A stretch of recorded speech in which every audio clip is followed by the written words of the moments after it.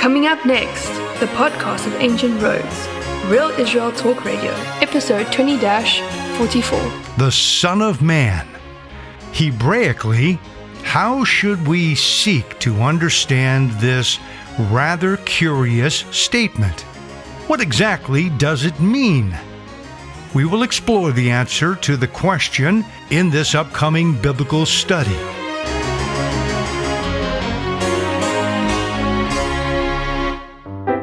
Hello there. Once again, this is Avi Ben Mordechai with Real Israel Talk Radio.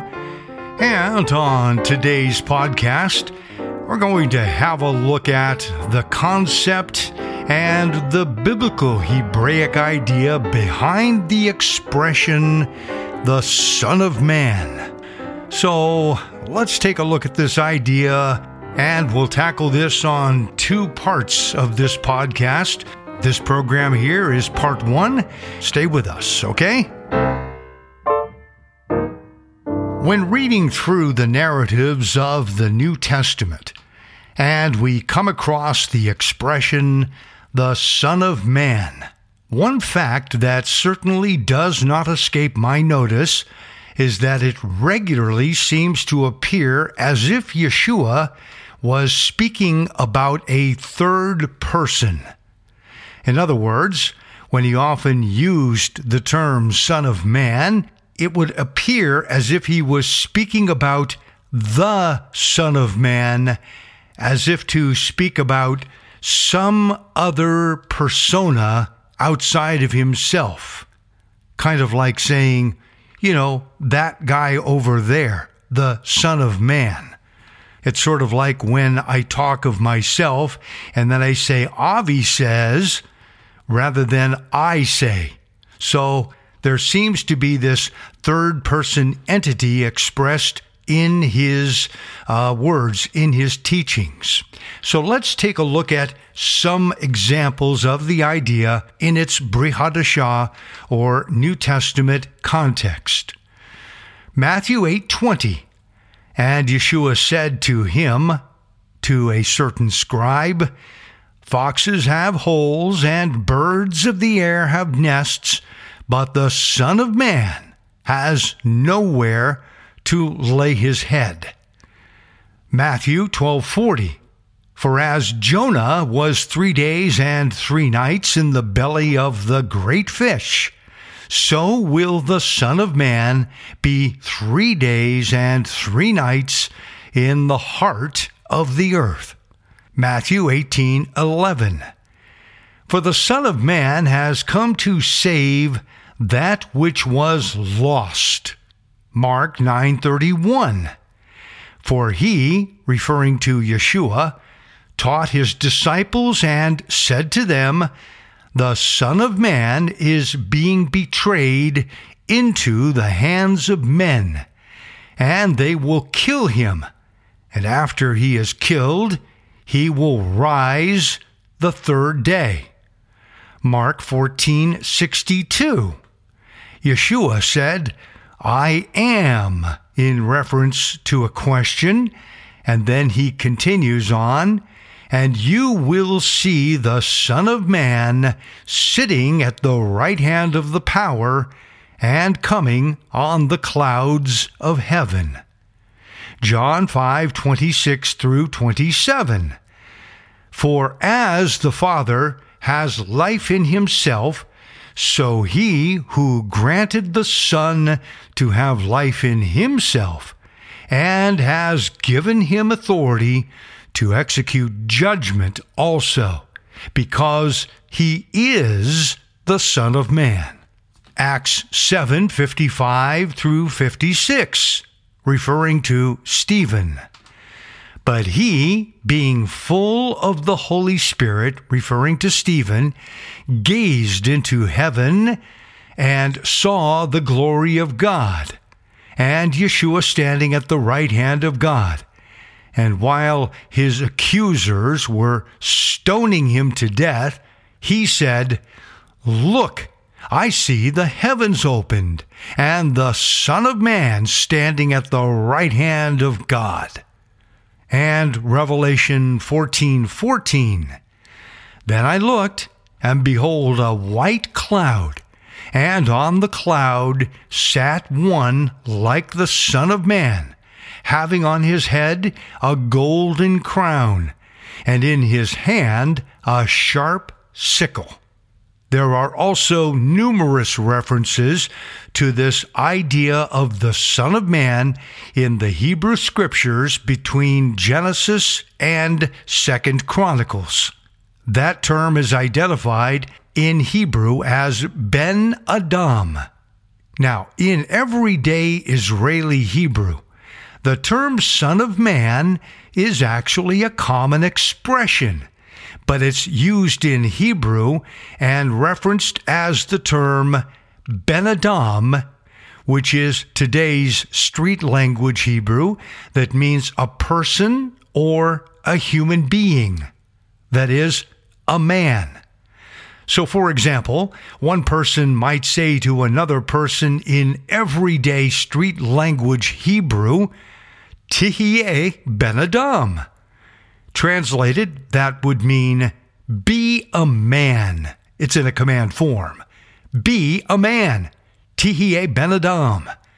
And within the local context of a Hebrew conversation, the hearer would naturally understand the point, kind of putting it into Yiddish, be a mensch, as my grandfather and grandmother used to say, be a mensch, or be a man. Act with dignity. Act your age. That's the kind of idea. If and when you should travel to Israel, you will often hear Israelis on the street making references about everyday people using that expression, Ben Adam. Okay, that's today's Hebrew lesson for now, but in biblical Hebrew, the meaning of Ben Adam, or Son of Man, is just a bit different. And this is what we are now going to explore. So I ask the question, why does Yeshua regularly refer to this idea of the Son of Man, or the Ben Adam, as if he was speaking about a third person?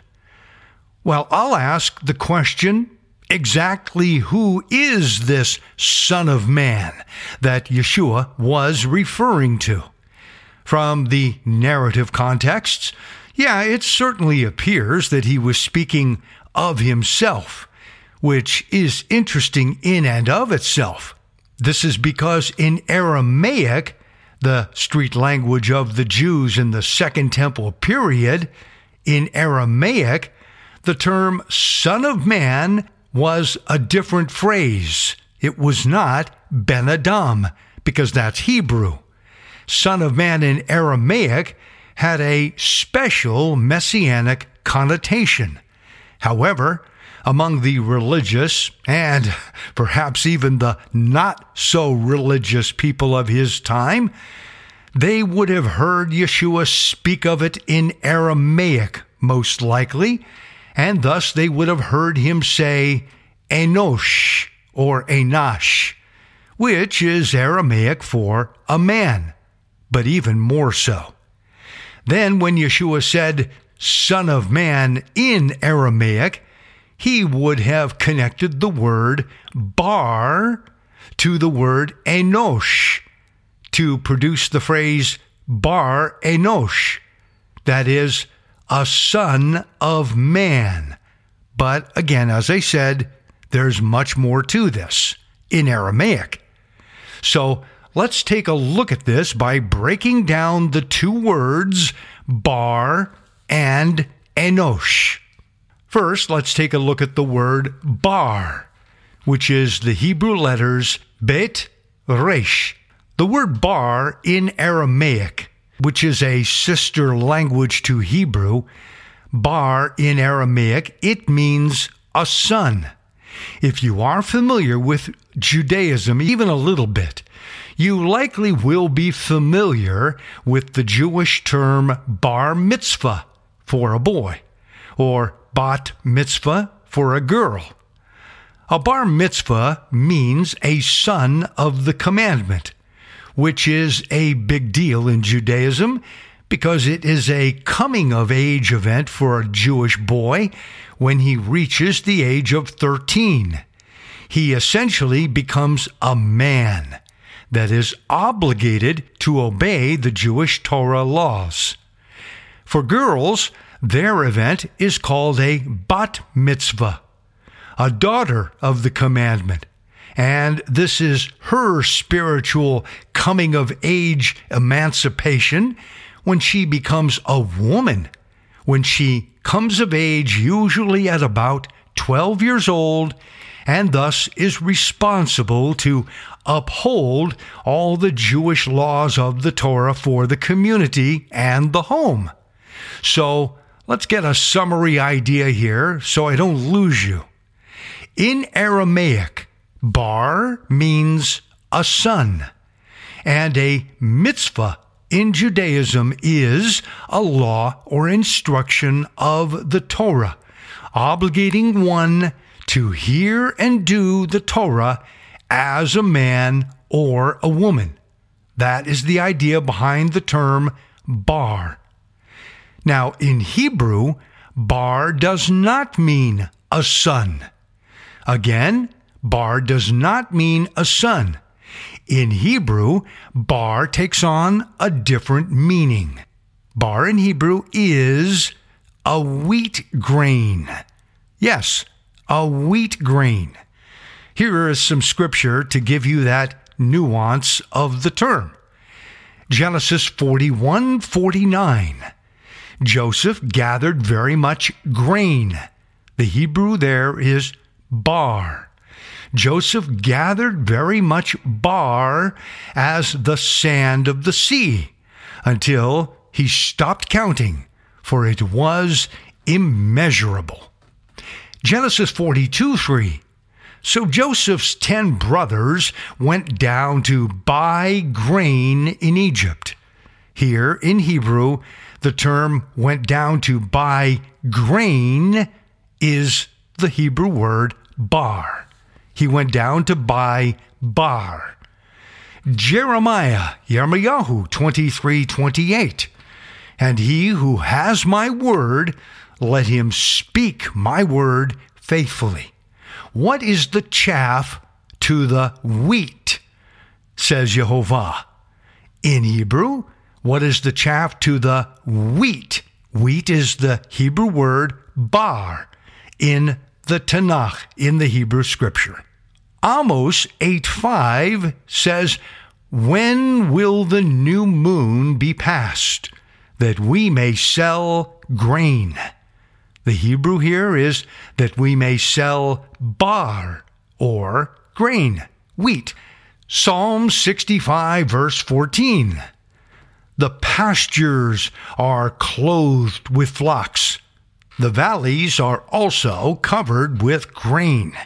In Hebrew, the term grain is bar. The valleys are covered with bar.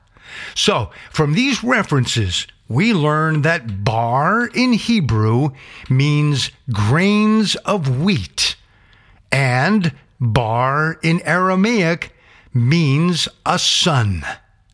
They are linked. Let's go into the basis of Aramaic, because this, I believe, is the language that Yeshua used when he was speaking to the common people of the day, because in his day, Aramaic was the street language of the Jewish people. Okay? So, we are going to go now into Enosh. Enosh. This is spelled with the Hebrew letters Aleph, Nun, Shin. Aleph, Nun, Shin. Enosh. Also sometimes pronounced Enash. It's an Aramaic word that means a man or a person, a human being. So today in Israeli Hebrew, you might hear someone use the plural term anashim. It's from the singular word enosh, anashim. So if you were speaking street language, modern everyday Hebrew today, and you spoke to someone using the term anashim, which is plural of enosh, an Israeli would understand you as saying people, that is, anashim. So, for example, in a crowded room in modern-day Israel, you might be in that crowded room and you might hear someone say, Oy vavoy, arbe anashim. Well, that expression could translate to, Oy vavoy, wow, a lot of people here in this room. Or perhaps, this room is crowded with men, crowded with people. So, in Aramaic, enosh is a word that refers to a person, a human being, or a man, meaning a lot of people, anashim, or simply one person, enosh, or enash. So you can see instances of this from the Aramaic narratives written in the books of Ezra and Daniel. Here are a couple of examples for you. This is Daniel 2:10. Daniel 2:10. The Chaldeans, or the Kasdim, answered the king and said, There is not a man on earth who can tell the king's matter. The Aramaic is, there is not a man, that is, enash, on earth, who can tell the king's matter. In Ezra 6:11, Ezra 6:11, here it says, Also I issue a decree that a man, that is, enash, who alters this edict, let a timber be pulled from his house and erected. Let him be hanged on it, and let his house be made a refuse heap because of this. Well, that's not exactly something that I would want having done to my home, but you get the idea that the issue is that of a decree for enash, a man who alters or changes an edict, in Ezra 6:11. So, again, this is Aramaic, which is a sister language to Hebrew. But for now, we want to have a look at what enash or enosh means in Hebrew. In biblical Hebrew, enosh or enash carries the idea of weakness and sickness. So you might ask, what? Why would it say weakness and sickness? Okay, keep following with me. In Aramaic, enash or enosh is a person or a man. But it also spills over into Hebrew to refer to not just a person or a man, but also enash or enosh is referencing the idea of a sick man or a weak and ill man, a sickly man. Let's look at some scripture to give us the idea here. Job 34:6. Should I lie concerning my right? My wound is incurable, though I am without transgression. So the idea here in Hebrew for incurable is anush, and that comes from enash or enosh. Micah or Micha 1:9. For her wounds are incurable, for it has come to Judah. So here in the Hebrew of Micah 1:9, the idea the wounds are incurable. That Hebrew is anusha, coming from enash or enosh. 2 Samuel 12:15. This is after Bathsheba in English, gave birth to a child fathered by King David, and Jehovah struck the child that Uriah's wife bore to David, and he, the child, became sick. The Hebrew here is enash or enosh. So this is going to give us a really good idea of what Enosh or Enosh is really all about. Because of the beauty of the Hebrew language, you have to understand that more than one of a series of related meanings can be attached to a Hebrew word. Because Hebrew is not just so rigid, so wood rigid. It has flexibility and a lot of meanings because of the way the vowels work with the consonants, okay? This is a higher function of biblical Hebrew, which we are not going to address in a lot of great detail here. Enosh or Enosh. It's going to prove itself to be a man of weakness or a man of sickness, or if you want, a sickly man, an ill man, Enosh or Enosh. And if you are following with me, it should not escape your notice that this is going to take us right into a passage that everyone who studies the Bible will know about, and that is the prophetic word of Isaiah chapter 53, which is the man of sickness, the man of weakness, or as Rabbinic Judaism calls him, the leper scholar. So we're talking about the persona and the idea of the Son of Man. So when Yeshua said, for example, in Matthew 18:11, "For the Son of Man has come to save that which was lost," there's something very deep going on here of the Son of Man in Aramaic and the Son of Man in Hebrew. Now, I want to talk about the idea of Enosh and another Hebrew word, which is Insha. Insha. Enosh and Insha. Now, Enosh is a reference to not just a man or a person in Aramaic, but Enosh is also referring to a sick or sickly man, an ill man. But what I want you to know here is that Enosh is also directly and grammatically linked to another word, Insha. Listen to my words. Insha. You're going to hear a n sound, a nun sound. Insha. And that is spelled from Hebrew, Aleph, Nun, Shin. Aleph, Nun, Shin, which we get the word Enosh or Enosh and also Insha. Now, in biblical Hebrew, the word Insha is directly related to another word that we see in Genesis 2:23. That Hebrew word is Isha. Isha. That is the word for woman, and it regularly appears in Scripture.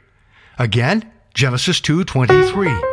Here it is written, "And Adam said, 'This is now bone of my bones and flesh of my flesh. She shall be called woman, because she was taken out of man.'" Here, the Hebrew in Genesis 2:23 says, "Ikra isha b'ma'ish lekacha zot." In between the two letters that give us the word Isha, which is the word woman, translated, it is, "And he will call her Isha," woman, because from man she was taken. But here is something interesting. There is a missing letter. Yeah, it's gone. It's not there. That is the Hebrew letter Nun, because the Hebrew letter Nun drops out. We're going to come back and we're going to take a look at this idea. I'm Avi Ben Mordechai, and this is Real Israel Talk Radio.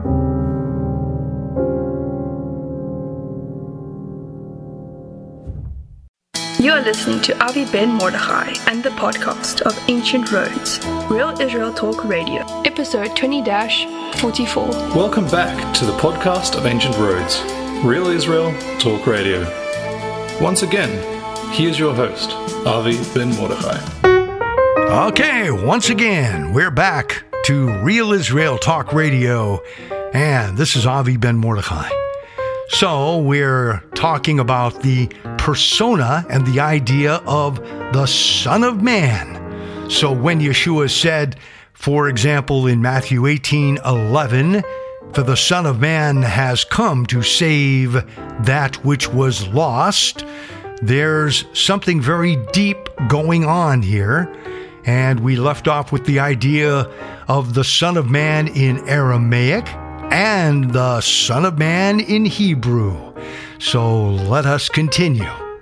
Now, I want to talk about the idea of Enosh and another Hebrew word, which is Insha.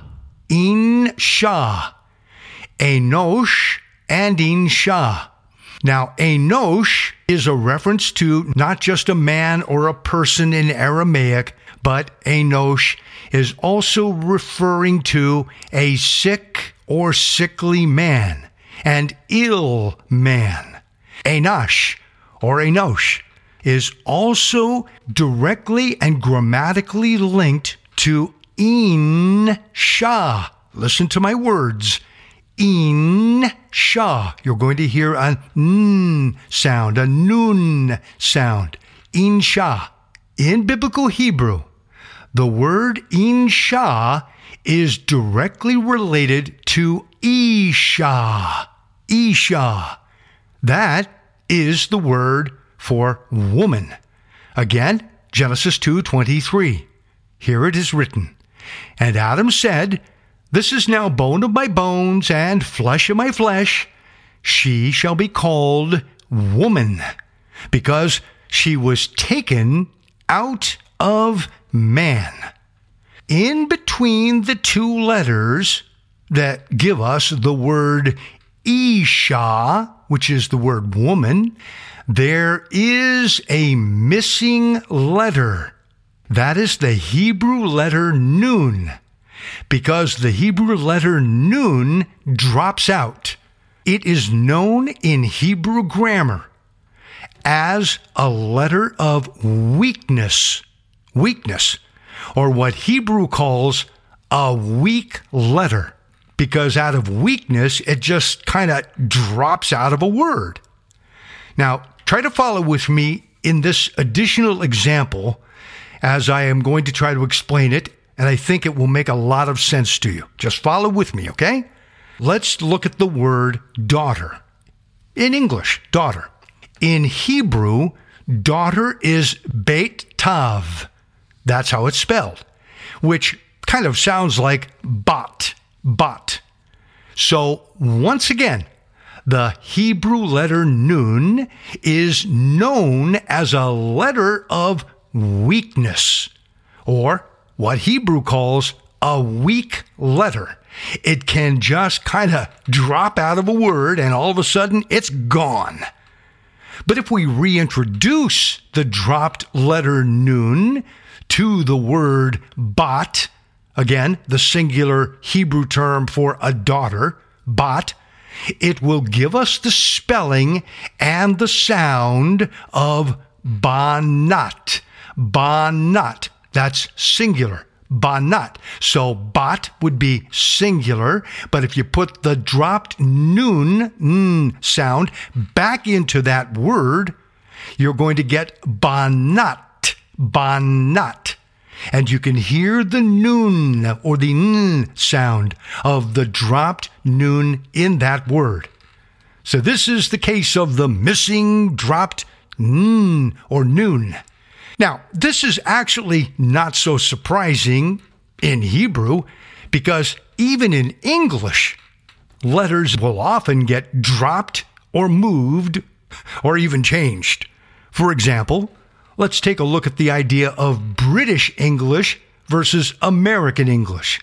American English loses the British English U.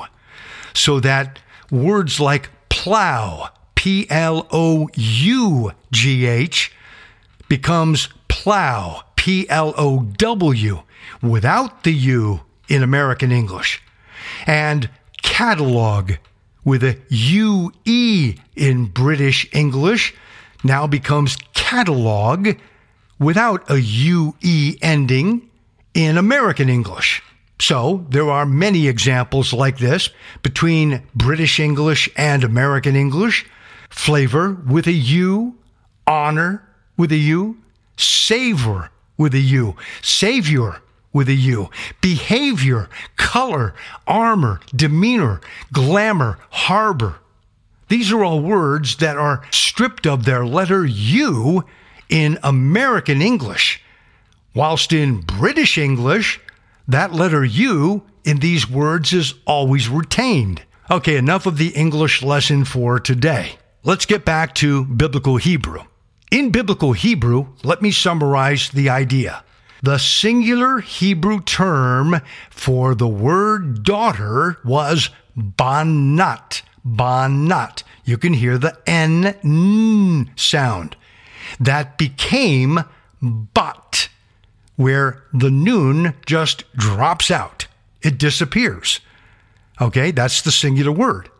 But notice that the plural word for the Hebrew term for daughters, that comes back with a nun. It's like the nun just all of a sudden returns again. So now, in the Hebrew plural for daughters, it sounds like banot, banot, with a nun sound, and it's spelled beit, nun, vav, tav, banot. So now let's return to the biblical Hebrew word for woman. The biblical Hebrew word for woman. In Hebrew, a woman is Isha. And we get this from Genesis 2:23. That's Aleph, Shin, He, Isha. But due to that weak and fragile dropped Hebrew letter nun, which is considered a letter of weakness, when this weak Hebrew letter nun is reintroduced back into the Hebrew spelling for woman, it means we will take the spelling of Isha and then restore it back to Insha, which is spelled Aleph, Nun, Shin, He. And interestingly, this does not break any Hebrew rules of grammar, because the plural term for women in Hebrew is nashim. Nashim. There, you can see it again. There's that little tricky nun. Nun, shin, yud, mem. Nashim. With a beginning letter nun. But the word also now has an ending im. Wait a minute. That's a masculine plural ending. That's a suffix in the masculine plural. Well, what in the world is going on here? Why is the Hebrew plural for nashim, or women, why does that begin with a nun and end with a masculine plural? A woman is not a man, a woman is a woman. Why is the masculine there? Oh, why is this, you ask? Well, I think likely because of Genesis 2:23, my friends, where the narrative clearly says that collectively woman comes out of man. Therefore, the plural suffix im, that's the masculine plural suffix im, for the collective term woman is actually masculine. Again, it's masculine. So why is that the case? I think it's exactly what you probably are thinking, because I was thinking the same thing. Because it's Eve, or Adam's woman, that got snookered into taking the fruit of the tree of the knowledge of good and evil. Yes, it was her, and that's actually referenced in the New Testament, Brit Hadashah. Yes, it was her. She got snookered. So therefore, the feminine idea is that the woman became a man. The woman wanted to be a man. And you can see this very clearly in Genesis 3:6. So when the woman saw that the tree was good for food, and that it was pleasant to the eyes, and a desired tree to make one wise, she took of its fruit and ate, and also gave to her husband with her, and he ate. Here, the idea of wisdom, or to be wise. This is used in modern Hebrew as kind of like street smarts. It's kind of like trying to argue with a very, very smart woman. Sometimes their logic is just dizzying, and you rarely win the argument, guys. That's just the way it is, because she got the street smarts from us. When Yah took her out of us, she got the street smarts. So now you understand why it's so difficult to argue with a real smart woman whose logic can be very dizzying at times. Oh yes, I know, you know, I think we all know. Okay, so this is the idea behind that masculine ending. So again, let me kind of summarize this. The Hebrew word for the singular term woman is Isha. But the collective plural term, woman, that's collectively plural, woman, is Nashim. There's a noon reintroduced back into the word, where it's missing in the singular term for woman. So we can clearly distinguish and hear the word Insha with the noon, Insha, baked into that word, revealing to us its dropped weak status as a Hebrew letter nun, a weak letter. So now this brings up a very interesting point about the weakness of the Hebrew letter nun. In Scripture, a woman is noted as a vessel of weakness. Yes, a woman is noted as a vessel of weakness. Uh-oh. Whoa. Wait a minute here. What? Why? What are you saying, Avi? Whoa. I got all the women out there going, what are you talking about? Oh, that guy's nuts. No. Listen carefully. A woman in biblical scripture is noted as a vessel of weakness.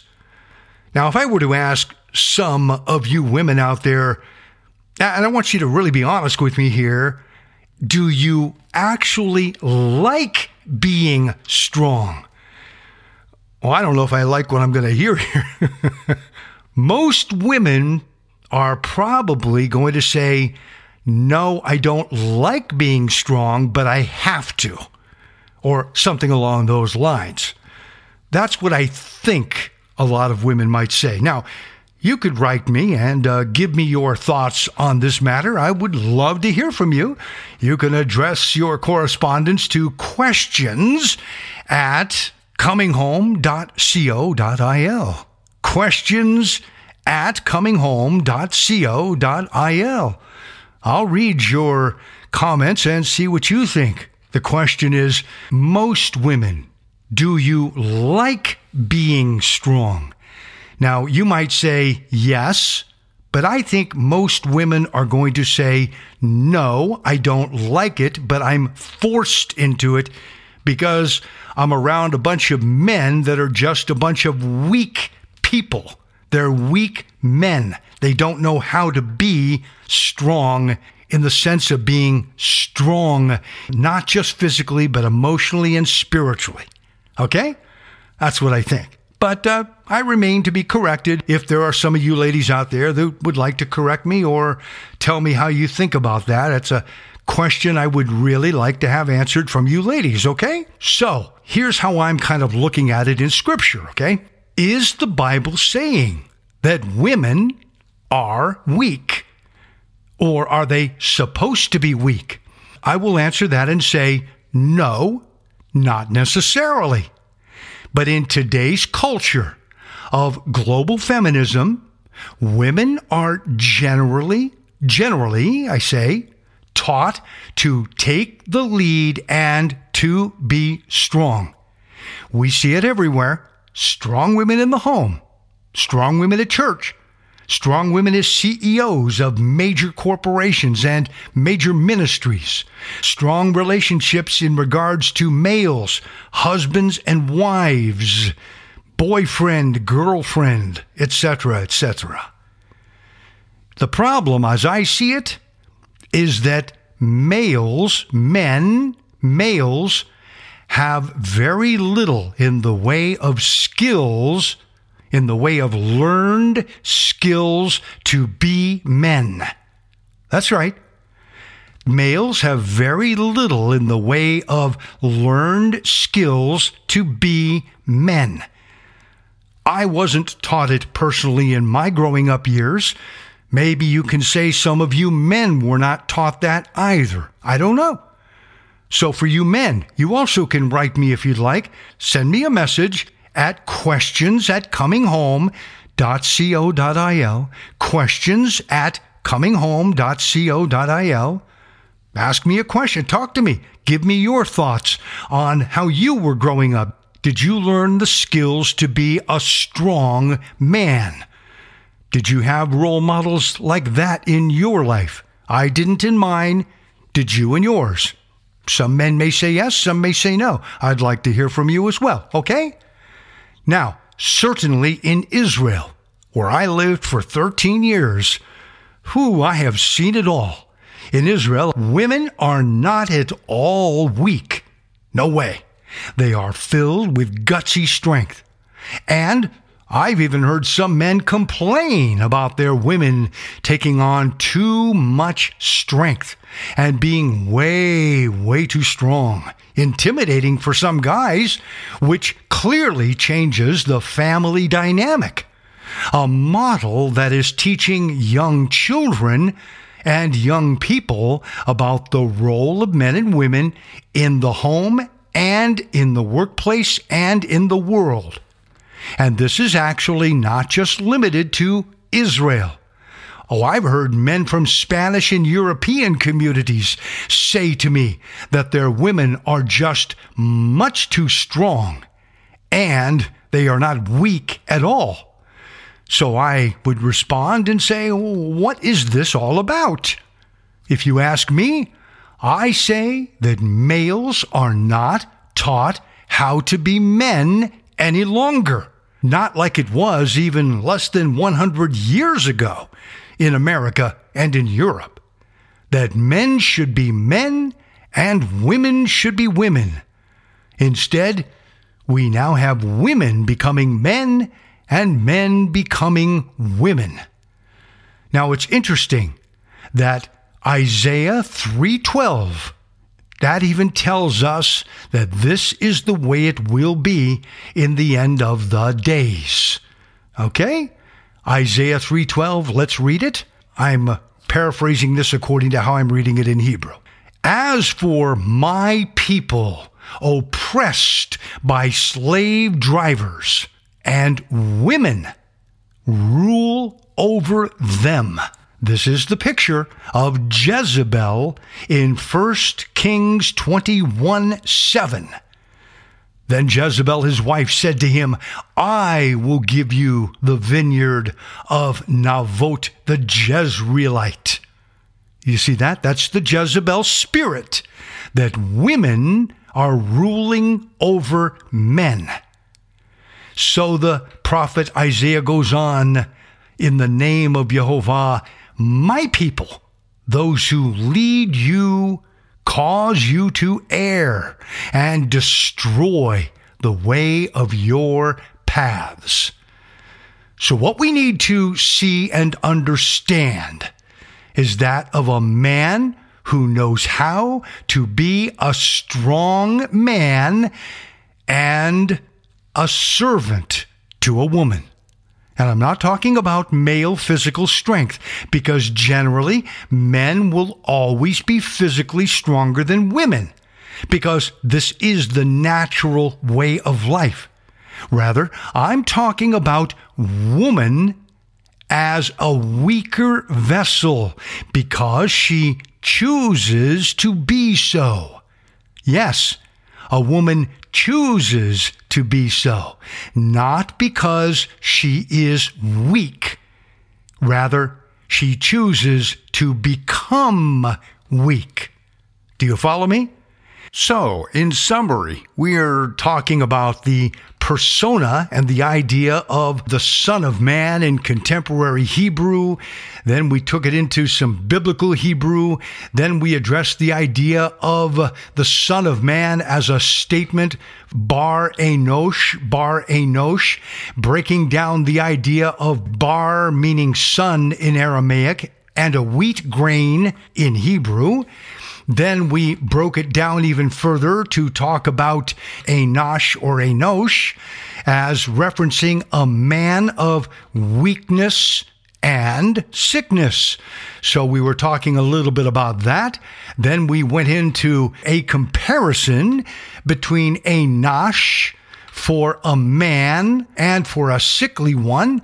And we were taking a look at this idea between Isha, which is the Hebrew term for woman in Genesis 2:23, and Insha, which is very likely the original meaning and spelling with a nun for the word woman, because the nun drops out, and that is that a man must learn how to be a strong man. And what exactly does that mean?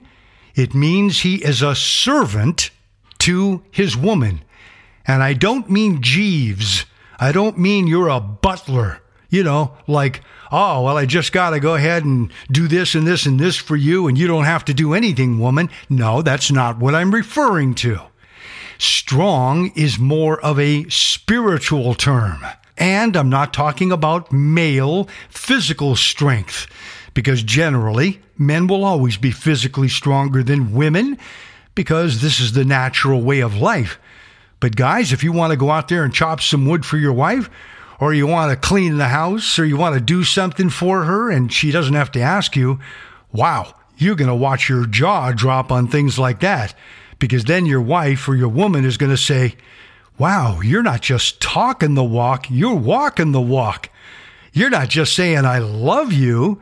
You're saying, I love you.